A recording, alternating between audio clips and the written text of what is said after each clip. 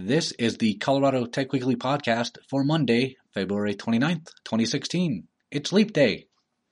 Colorado Tech Weekly is your source for the top 10 Colorado Tech news stories for the past week and the top 10 technology-related events for the upcoming week. I am your host, Scott Pantel. This podcast is powered by your interest in the Colorado technology community. The best way to show your interest is by supporting the show through my Patreon page at patreon.com/Colorado Tech Weekly. You can also make a one-time donation at coloradotechweekly.com. Those donations will go towards equipment or music. I found some cool music by a local audio guy who does music for video games. And he told me I can use some of his sound, so I'd like to use that for my theme music. This week, I have 3 different stories about collaboration between businesses and education organizations. And it's that spirit of collaboration that makes me so proud to be part of the Colorado technology community. It is possible to see the business world as a strict competition and to succeed that way. But honestly, it's just more fun to collaborate and succeed. So it's fun to see that happening. Before I move on to the headlines, I want to mention Sea Level at Mile High. Sea Level is the Colorado Technology Association's premier event for networking and fundraising. It'll be held on the club level of Sports Authority Field on Thursday, March 10th from 5 to 8 p.m. That's only 11 days away. Online registration is available until March 10th, but if you want to have your name tag printed out and ready to go, you need to register by tomorrow. You can go to sealevelmilehigh.org to find out more information and register. Now, on to the headlines. From Confluence Denver, Name.com, and Galvanize are partnering to offer free coding classes, and they're calling the organization Learn to Code Denver. I believe this is a different group than Learn to Code Colorado, but it's to the same effect. You can find out more at meetup.com/Learn to Code Denver. We'll talk more about meetup.com later. Next up, Denver-based Commerce Kitchen proudly announced their place as a top 10 healthiest employer as named by the Denver Business Journal. Commerce Kitchen focuses on physical and mental health more than they focus on weight loss or anything like that. And they partner with Denver startup Lumos Health and Wellness for their company's wellness program. Boulder's Codecraft School announced that after meeting with Boulder-based Ship Compliant, they will start to include teaching the React JavaScript framework alongside the Angular JavaScript framework that they currently teach. The Colorado Technology Association announced that their CEO, Eric Matisik, was appointed as the state's new Chief Innovation Officer and as the chair of board of the Colorado Innovation Network. The Colorado Innovation Network's goal is to support and elevate Colorado's leading position in the global innovation economy. Matisik has been very involved in the growth of the Colorado tech startup community. He has served on the board of directors for CTA, the Colorado Technology Association, as a Founder Institute and Techstars mentor. He served as a chairman of Built-in Colorado, one of my favorite sources, and served as co-chair of Startup Colorado. He's also the co-founder of the very popular Denver Startup Week. I think the CEO of Colorado Innovation Network is a good place for him.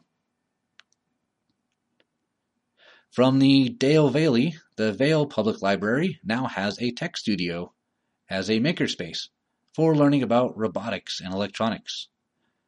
The tech studio includes 2 3D printers, some Spheros, and a Makey Makey. It will be open on Tuesdays and Wednesdays in the afternoon. Hey, did you know that last week was National Engineers Week? I didn't. But the Denver Post reported on the inaugural CU Boulder and Lockheed Martin Mentor Lunch. The lunch was to inspire and motivate a future generation of engineers. High school students got to go and peek at CU's engineering program. The Lockheed Martin employees got the chance to mentor high school and college students and the actual CU students got a little bit of both worlds. I hope things like this become an annual event. It sounded like it was great. Innovation News reports that CEO of Broomfield's Level 3 Communications, Jeff Story, is taking a medical leave of absence following successful surgery for a recently diagnosed heart condition. Level 3's Chief Financial Officer, Sunit Patel, will act as interim CEO until Story's return. It's important to remember that we're more than just companies and organizations here in Colorado. It's the people that make the Colorado tech community great. I hope Mr. Story makes a quick and complete recovery. Rapt Media, that's R-A-P-T Media, announced that technology and startup operations expert Scott Ford joined Rapt Media as Chief Operating Officer. He has a background in everything from IT to sales to customer support. Rapt Media did a cool Q&A on their blog, so you can check that out at raptmedia.com. Built-in Colorado made up a list of 16 meetup groups to introduce you to Colorado Tech. Meetup.com is one of my favorite ways to find events, along with Built-in Colorado. The list has a group of networking meetings, business-focused meetings, design meetings, and my favorite, developer meetups. You can check out that list at builtincolorado.com. And the last story, last week I talked about a Denver Business Journal article that reported cuts by SolidFire parent company NetApp. And I wondered if those cuts would affect SolidFire in Boulder. Well, I wasn't the only one. Shay Castle interviewed SolidFire CEO David Wright for the Denver Post. The layoffs will not be affecting SolidFire, and not only that, right now they have around 50 job openings, with 15 to 20 of those positions for engineering positions in Boulder. And that is it for the headlines. I'm always looking for cool news stories and sources, so if you have any stories you think I should share, or you have any events you think I should share, you can email me at feedback.com. You can email me at feedback@coloradotechweekly.com. You can share them on the Colorado Tech Weekly Facebook page, or send a tweet and include the hashtag ColoradoTech. You can give feedback like Olivia James did of Avantier. Olivia sent me an email last week to point out that Avantier has a new concierge service that allows companies to submit their project requirements and have all the project management stuff handled by Avantier. The Avantier site was announced in January, and this other announcement came out a few weeks ago. You can check out that press release on coloradotechnology.org. Thanks for the feedback. Now let's look ahead to the top 10 upcoming technology events. On Wednesday, March 2nd, the Analyze Boulder meetup is hosting Intelligentsia, AI, CO, and US Media, where they will talk about IBM's Watson for the AI, Go Code Colorado for the CO, and natural language processing techniques that are being used to cover the 2016 presidential election for the US media part.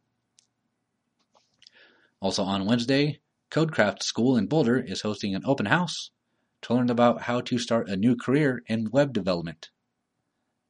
And lastly on Wednesday, Women Who Code are hosting Elaine Marino in Denver to talk about how to get ready for the Go Code Colorado Challenge.